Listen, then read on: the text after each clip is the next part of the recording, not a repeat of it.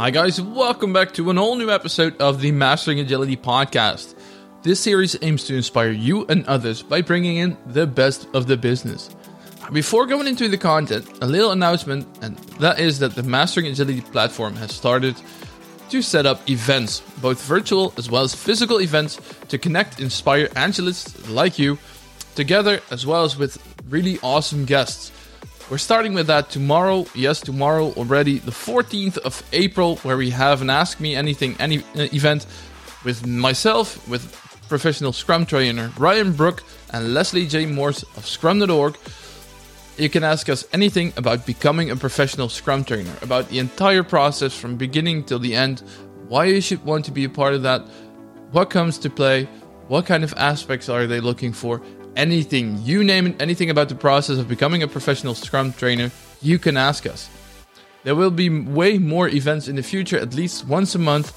Just be aware that that you can sign up through meetup.com, through our Discord channel, Mastering Agility Discord. Hope I can see you there, as well as through LinkedIn. Find us there.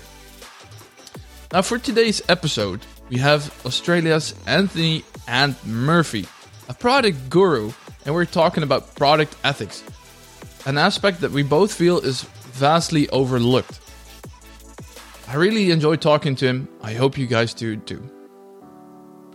Let's welcome Anthony Murphy. Thank you very much for joining us from the other side of the world today. How are you doing, man? I'm doing really well. Thanks for having me. Yeah, a bit miserable. Probably European weather right now where I am. Well, yeah. At the moment, this weather goes up and down. One day it's 20 degrees Celsius, and the other day we had snow. So for some reason, it's all up and down. Are you having snow as well? Sorry, what was that? I literally actually just cut out a little bit. Are you having snow as well?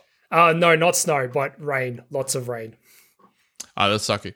Hey, today we're going to be talking about a little bit more of an angle that's less discussed. I mean, we were just discussing Scrum and frameworks and the whole the mechanical part of product delivery and product.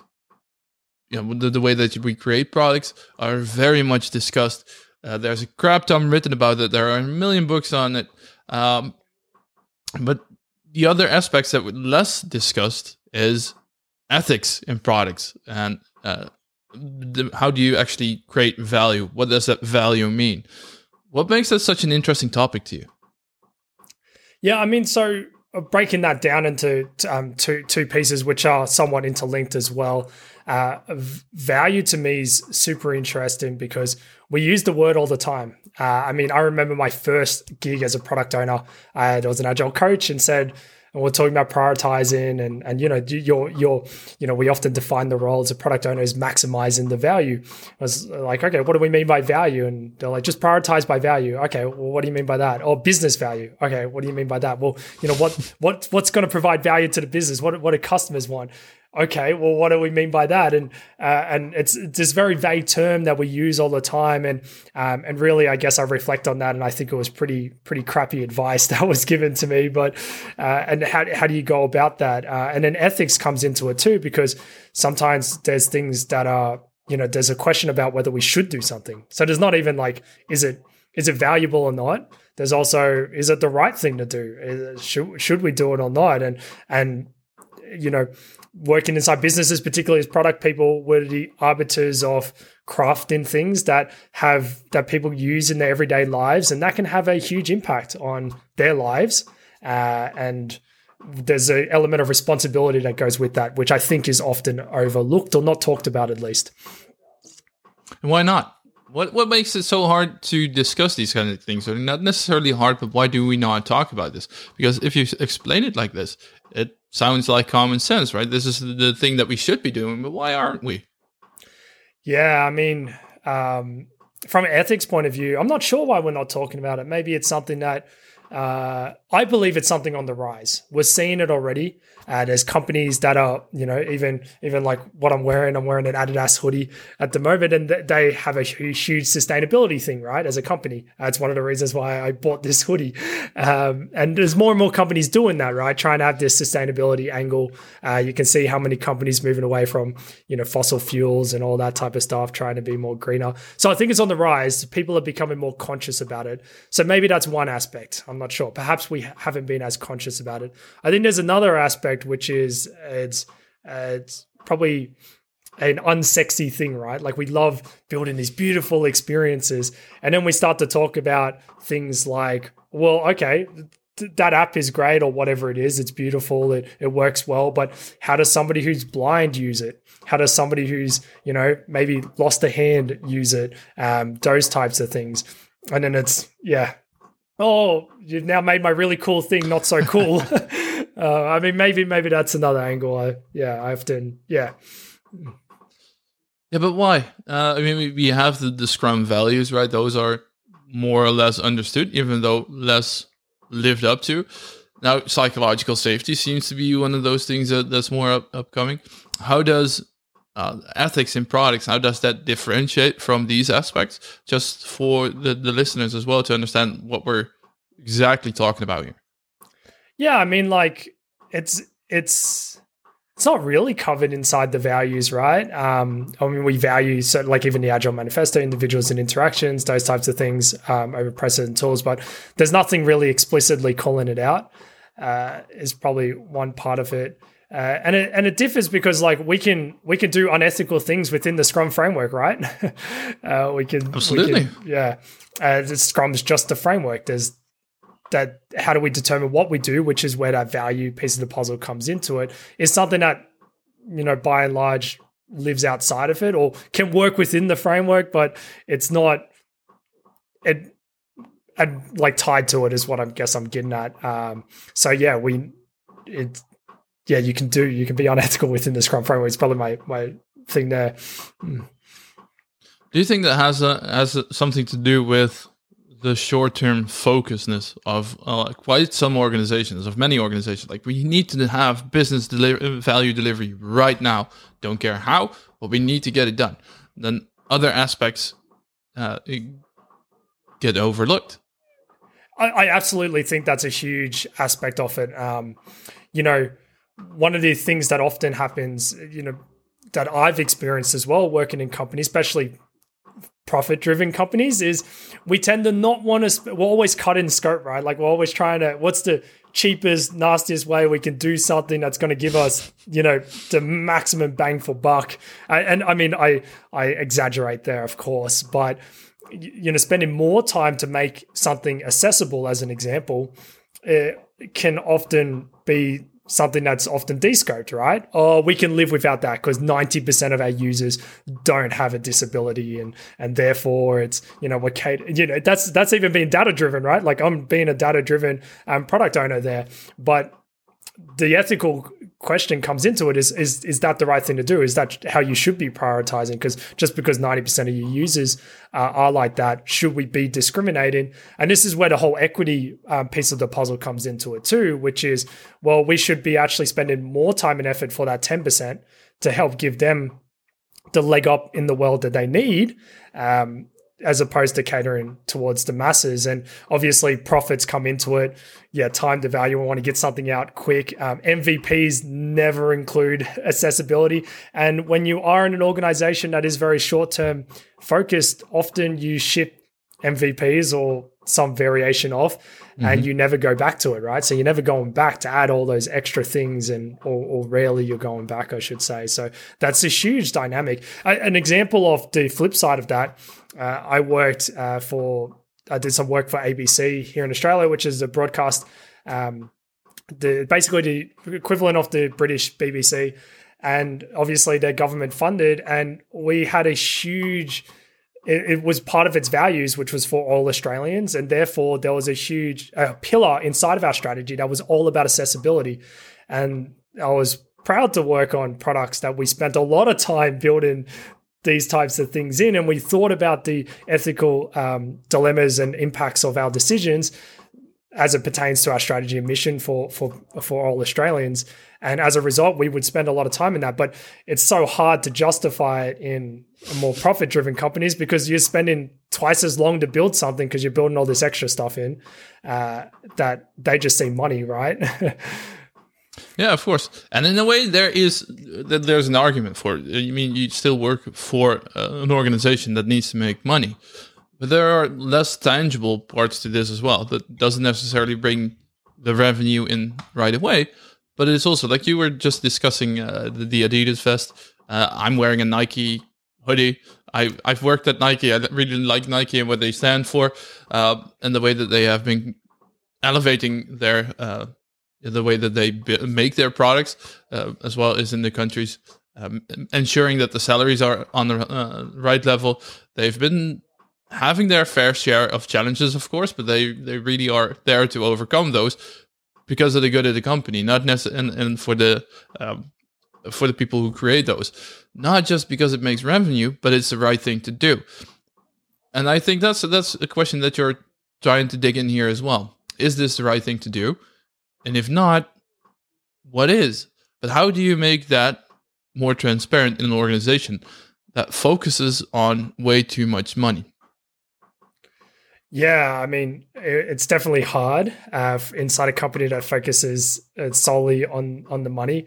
I mean, you bring up some good points there too, because there are some, I guess part of the challenge is these things are more lagging metrics or lagging outcomes that you'll get out of it. But there's lots of data and research on the rise around even employees, right? Like people want to work for a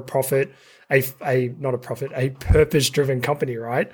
We're looking for that. So you think about employee satisfaction, employee retention, all those types of things. You definitely, if you're not just saying you're ethical, but you're being it and showing it and displaying it in certain ways, yeah, you're going to have happier employees, those types of things. And same with, on the other end, with more loyal customers, right? Like people will stay as opposed to going shopping around and finding something else.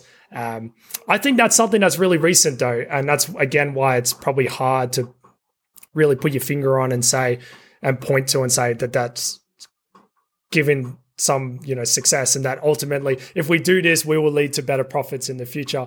Because I think it's only really, we're becoming more conscious to it as a society. So I think it's only on the rise, so harder to prove. But part of it is making that sell and making that transparency towards your stakeholders, and that's part of the argument with a prioritization, right? Is making the impact of our decisions visible so we can make smart choices. Do I choose A over B? What's the consequence of that? And not just a consequence from a return on investment point of view, and how hard is it to build, and dependencies and all the usual things that we go through, but also, well, there's an impact potentially. I like to talk about negative value. So there's a negative value aspect there, which is, well, what's the reputation on the company? If we do something that's potentially not good, we would hate, to have to be in the front page news because, somebody who's blind can't even access their bank account, as an example, because we haven't built any accessibility in, and they can't access their money. That's a pretty bad thing to end up on, Current Affairs or 60 Minutes or whatever kind of news program you got going on. And equally, some really good value, albeit not dollar figures, would be winning an accessibility award or those types of things, and people raving on about it, and then getting the benefits from that. Yeah. So I was reading this book today, The 4 Stages of Psychological Safety, written by Timothy R. Clark, which I can highly recommend. The first thing that he sees of those 4 stages are inclusion, safety, and in which it doesn't matter what the person is like, whether that's race, sex, sexual preference, but also disabilities come into account. And I guess that's the absolute basic of feeling psychological safe in an organization. But that goes just as well with the sentiment with products. People should be feeling safe around your product. They should feel included. He describes this as the absolute first thing Yet only now, after a million years of evolution, way more, but you get my gist. Only at this point we're starting to get to this discussion. Why? Yeah, there's actually one model which is not backed by science at all, really, but it's something that I find very interesting. Is talking about levels of consciousness. And in fact, the Leilu culture model, which he wrote the book Reinventing Organizations, that was based on that or inspired by that. So they believe that there's different levels of consciousness, basically a spectrum from, I have my basic needs. I just need to eat, sleep, go to the bathroom, reproduce, that type of stuff. And then we start to elevate up. We start to identify ourselves as a human being. And what does that mean? I start to have an identity. And then we start to want to belong. And that's where tribalism and that type of stuff comes in. And then the next thing is we start to, elevate above that. And we start to what I mean by elevating above that is we don't associate ourselves with our tribes. So that level of consciousness is often aligned to or akin to, again, I said tribalism, but also things like gangs. And, you see it in, in certain colleges and, people are proud of their identity becomes who, I guess, that thing. A sense of belonging. A sense of belonging. Then we kind of elevate above that where we can kind of exist above a sense of belonging and we no longer associate with it and we can kind of make more choices amongst ourselves. Good examples of that are people who are born in really, strict religions or something, and then they grow up and then they leave it all and the Amish life or whatever, and they leave that. And then the last one is they believe is essentially transcendence, and that's probably some crazy spiritual nirvana that we may never reach. But I guess the part of the reason why I find the model so interesting is because they believe that as we've evolved, we've slowly moved up these levels of consciousness. So if you think about the transition between, that more tribalism, that belonging to the next stage, we start to, for example, we no longer associate ourselves with anybody who just looks like me. We start to think about, well, what about all the people who don't look like me? They're just as important as me. What about just because I believe in a certain religion doesn't mean all the other people who believe in other religions aren't just as important as me? That's what happens when you move between those levels of consciousness. So I guess the thing that is interesting as it pertains to this is if we are moving to that level of consciousness, that means there's a larger number of people in the population moving to that level of consciousness, which means we become more conscious about ethics, about inclusivity, about equity, about everything, right? Things that used to be taboo, same-sex marriages, all that type of stuff. We become more open to it. And so I think that's the thing that immediately comes to mind when you say that. Yeah, exactly. Do you feel that has a lot to do with, or does it tie together with the complex environments that we're working on with business agility, for instance, because there is so much more needed than just following a strict procedure, and therefore we need a whole lot different aspects. Do you think that ties together?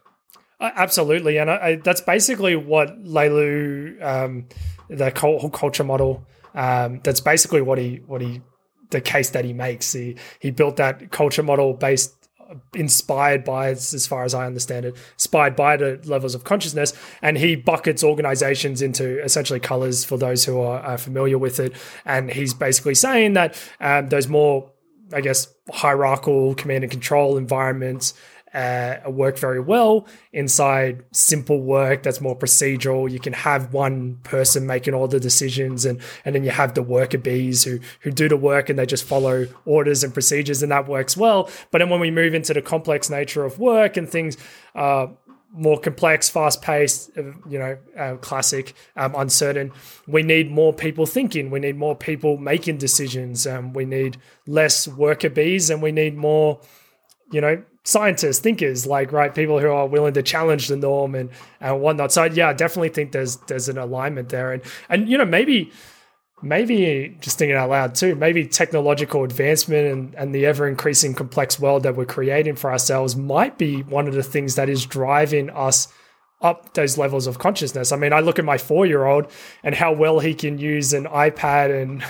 and everything, right? And it's, yeah, and you just also very that's good at UX. his age already. brain is it's just going to extend from there. But there's very good UX as well and user interface design that 4-year-olds are able to pick it up. And of course, there's part of mimicking, right? They see us how to use that, and sometimes, and I don't let my kids steal my phone too often. But if they do, they immediately go with their fingers and they're swiping, they're doing everything, and then all of a sudden I have a million pictures that I didn't take with their happy little faces, but.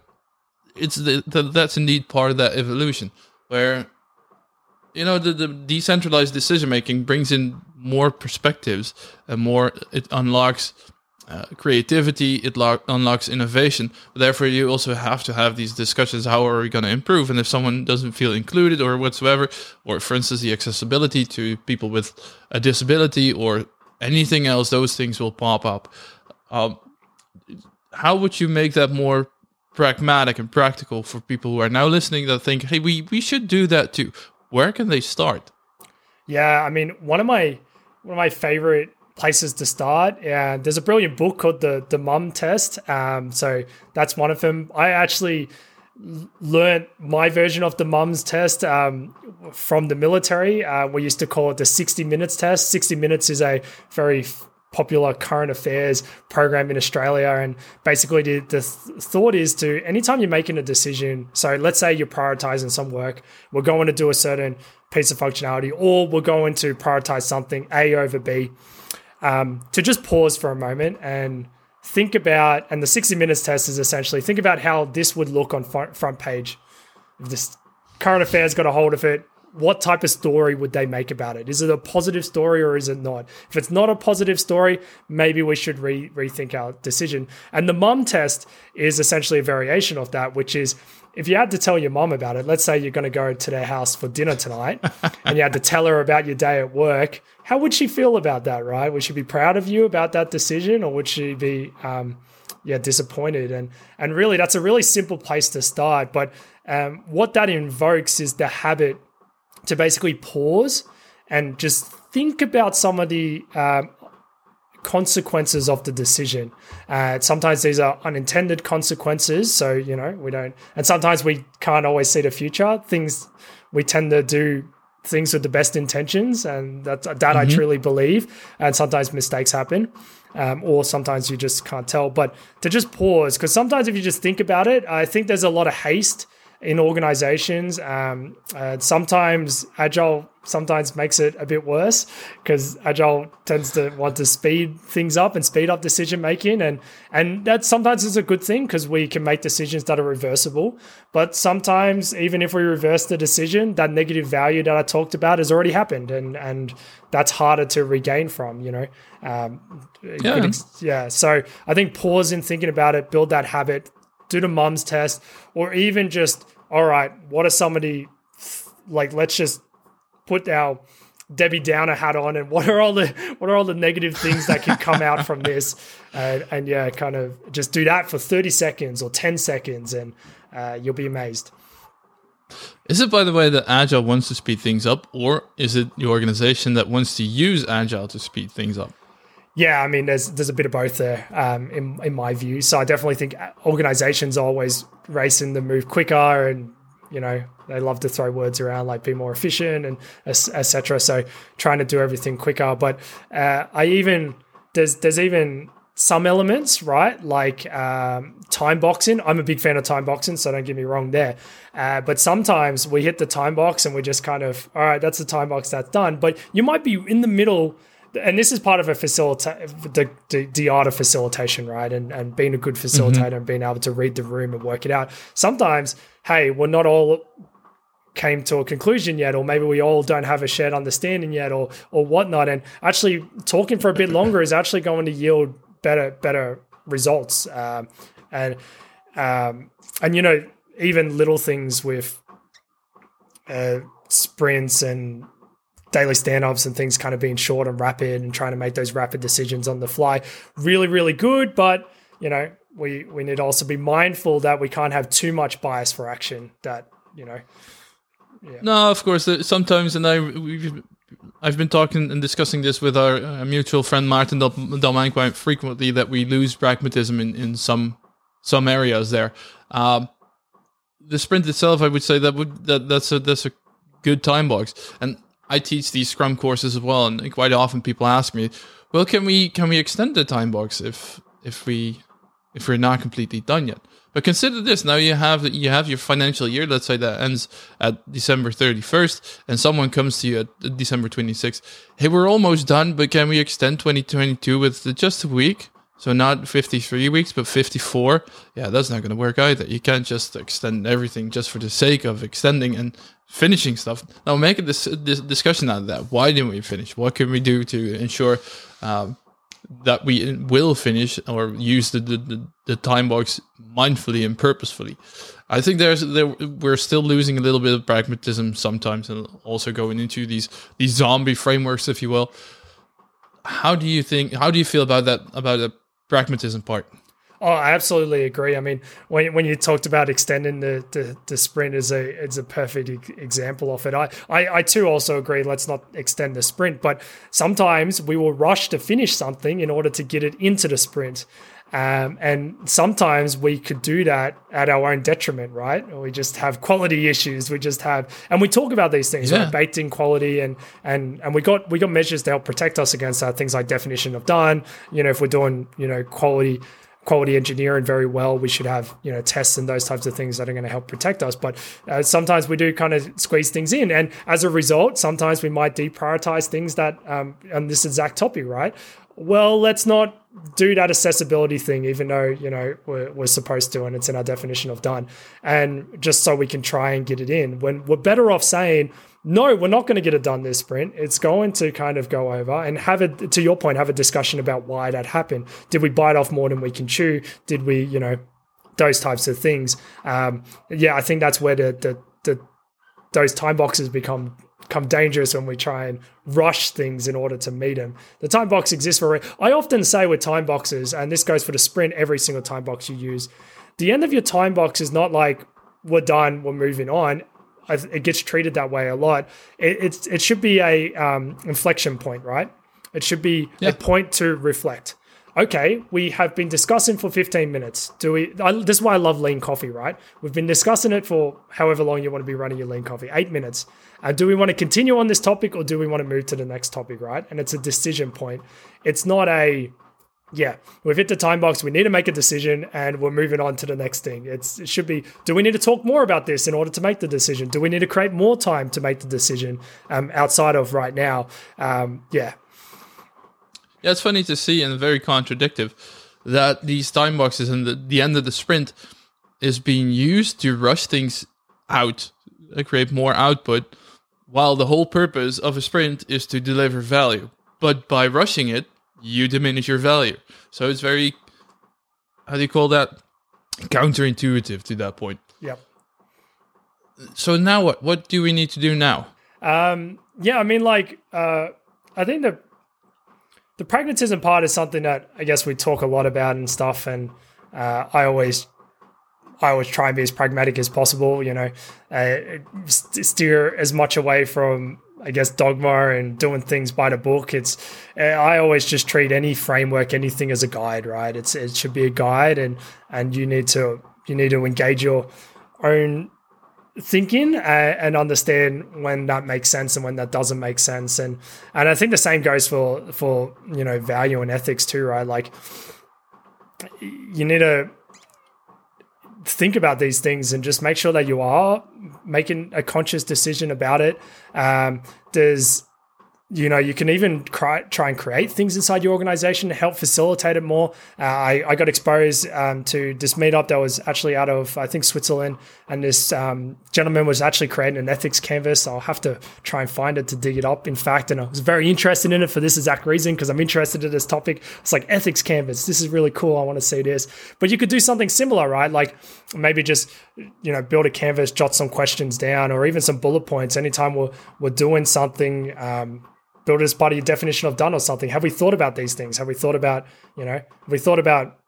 minorities, those types of things? Are we letting data drive us too much? Because that also happens. I used that example before. Well, but 90% of our users aren't colorblind. So who cares about colorblind people? That's are we doing that? Are we letting our own biases kind of come through? I think the other thing in this whole thing as well you can do is create diverse groups. This is something that we just talked about, right? Like part of the whole diversity of thought and getting people in and multiple inputs, and part of that being a puzzle piece to solve for complex work and complex organizations.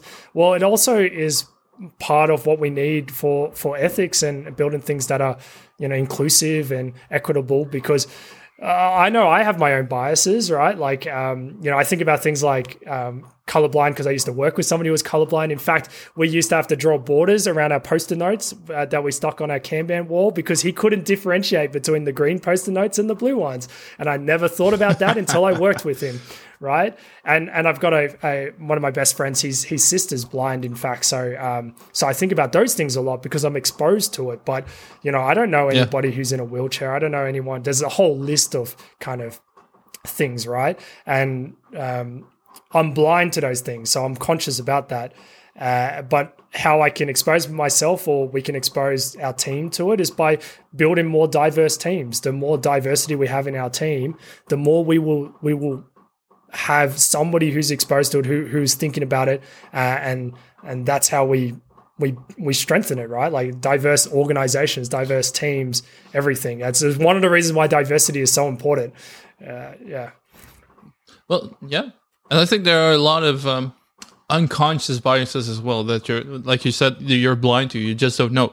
But if you never ask those questions to your team members, has anyone ever treated you unconsciously biased for some reason, or make this a transparent discussion, you are now going to transcend beyond this point. I'm not sure which company it was, and I don't really want to shame them, but there was this organization that wanted to take out the bias in their hiring process, right?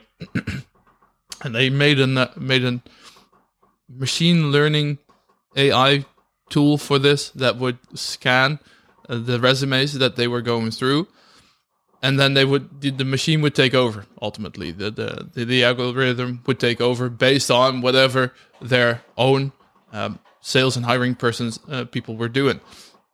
They found out that this tool became racial bias because of the unconscious actions of those people doing that. They would ultimately only pick white people for some reason unconsciously, but they would only pick white people. Therefore, the tool made it very transparent that this bias was there. It instantly shut down the entire program and had a good discussion on what's going on here, what do we need to do to fix this. But there is so much unconscious bias in the way that we conduct our business, the way that we live. You just don't know. But I hope that no one, my hopes are that no one else should feel excluded because of whatever bias there is. Would you say, because relating this back to the ethics board, I can imagine that people in teams and the developers in teams are like, there's another list that we need to take into account. Would you place this, for instance, under non-functional requirements as well to make it a little bit easier? I mean, you definitely can. I think that's probably up to you and your team and what makes sense. If you find that easier to put it there, I've put it in definition I've done before. It's definitely like another consideration, but I guess what I've tend to find in the best teams I've worked in, is definitely true for the best teams. Everyone's so passionate. They're passionate about the work that they do. They're passionate about the impact that it makes, and they care about these things. And sometimes you say it, and they're like, "Man, I never thought about that," but that's so true, and we should be caring about this. And then suddenly they start challenging everything. They're like, well, that last group of customers we interviewed, was that a diverse group? And then you're like, well, I'm not actually sure. Let's actually look at that. I didn't think about that. Have we actually, done any user testing with people who are colorblind? Oh no, in fact, we haven't. That's a really good point, et cetera, et cetera. So, if you kind of, I guess, passionate, the people who care about their work will care about this, and they will actually want to do it, as at least been my experience. And that example of the hiring one, you just made me think of it. There's an excellent book called Hello World, and it talks about all these types of examples where technology has gone wrong. And the truth is garbage in, garbage out, right? So if you base it off hundreds and thousands of biased inputs, then a machine will be biased. It won't not be biased, because that's how. And some even more examples about like in trying to do people's sentences and stuff in the United States. So, which is even worse than hiring people, right? Like you're sending people to jail. Yeah. Could you imagine being in jail? And I'm 100% sure this happens way too often and more than that's being discussed. But that you're in death row or another terrible sentence because of this while you're innocent, just because you fit a racial profile or some other biased profile.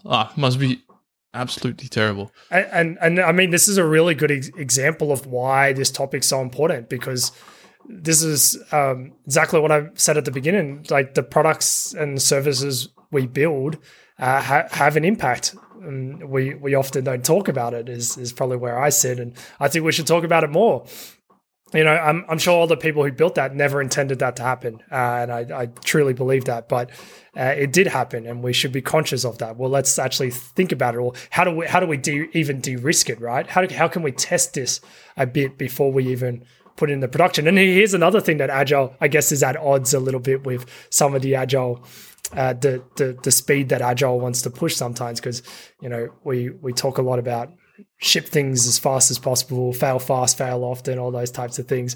But sometimes shipping something to production too early can, again, negative value, right? Detrimental effect. And I'm not saying that it means we need to go against any of the Agile values, because the core values still stand true, which is all about learning, right? Why do we want to do this? Because we want to learn as quickly as possible, and we want to learn as much as possible. And only through, you know, trying something and it not going right will we really uncover the right way to go. But you need to also think about the context or the confines that you're doing that in. Am I doing it to, it's like the saying about experiment with your users, not on your users. So, you know, don't ship it and just have them all try and work it out and have all this bad stuff happen. Yeah, exactly. Find ways to do that in a safer way, in a smaller scaled way. This is where prototypes and user testing comes in. This is where shipping to, you know, a beta group or a 1% and then scaling from there, because then that impact is more contained and et cetera. There's plenty of other tools, but yeah. Yeah, release when it makes sense instead of release for the sake of releasing. I think that's still a vastly overlooked thing, because people indeed sometimes just want to speed up for the sake of speeding things up. Not because it makes sense, not because it adds value, because then we have the metric which we can show we're releasing very often, which releasing itself doesn't add the value. That to get to such a culture and building this into your product is one. That's one aspect, but there's also another hook to it, and that's the just to create this as a vanity metric. Let's put it like that. That we say we're very inclusive, that we're having a psychological safe product, blah blah blah. But while our organization and our team doesn't fit that, so we pretend to be so for the outside world, while internally we're not. How does management and leadership fit into this? From your perspective? Yeah, I mean, the best organizations that I've worked with that have truly kind of baked this in, and it's not just been the talk, is all about the actions, and those things break down. For example, they would have like diversity, right, as something that they truly value and they're truly working towards, right?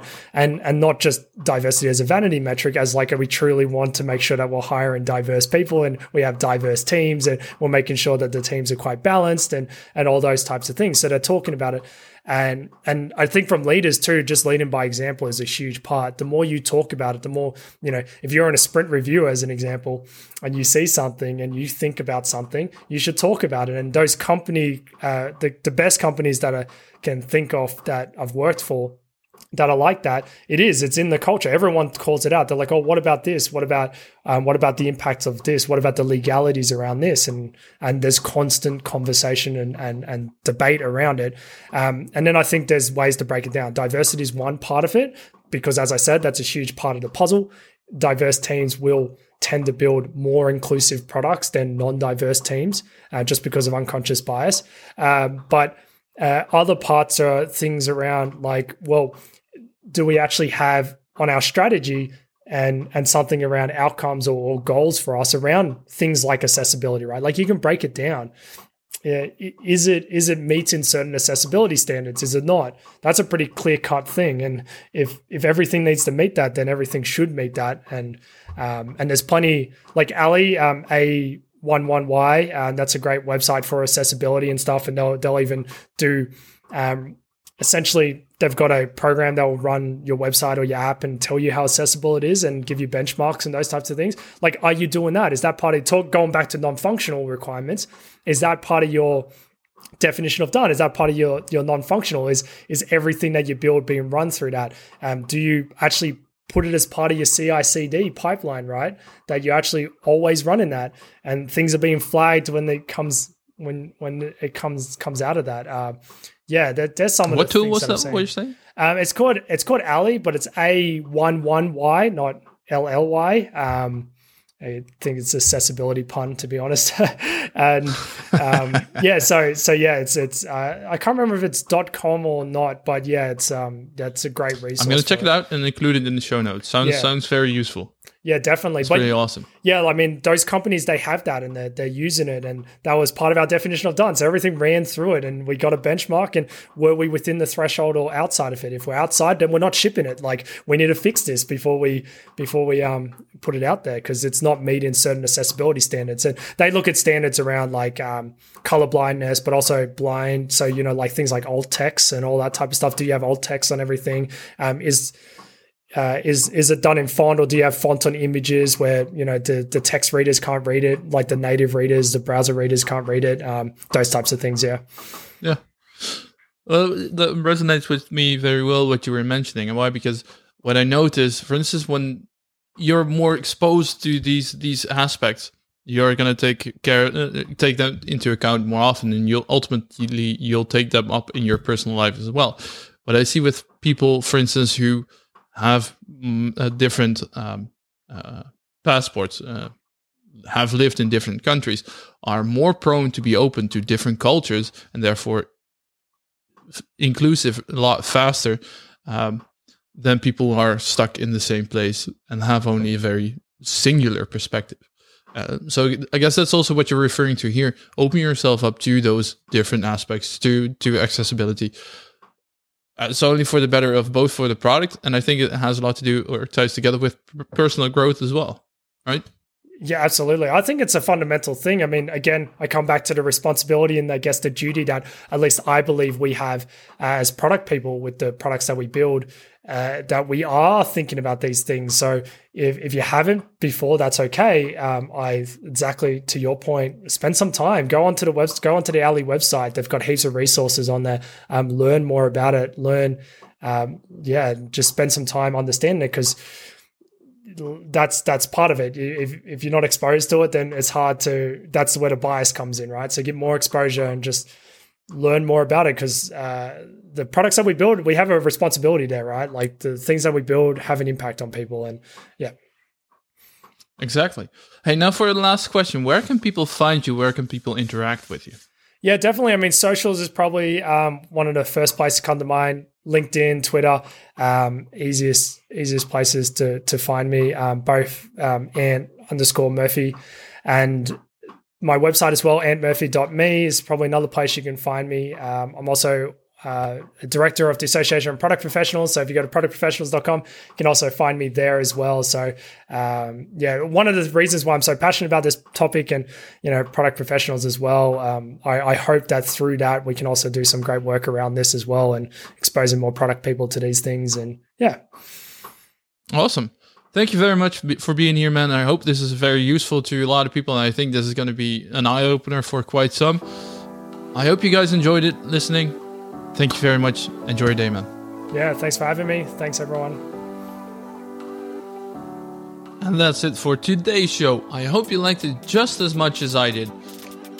Again, as said in the beginning, with the Mastering Agility platform, we're now creating and organizing meetups as well, both physical as well as virtual ones. So I hope I can see you there, I can welcome you there, as well as on the Discord. You can find both on meetup.com, in the show notes as well, on LinkedIn. You can find us everywhere. But I'm really looking forward to interact with you, to engage with you, and to connect you to all the other inspiring Agilists around the world. I hope you'll join us again in the next episode of the Mastering Agility podcast. See you guys then.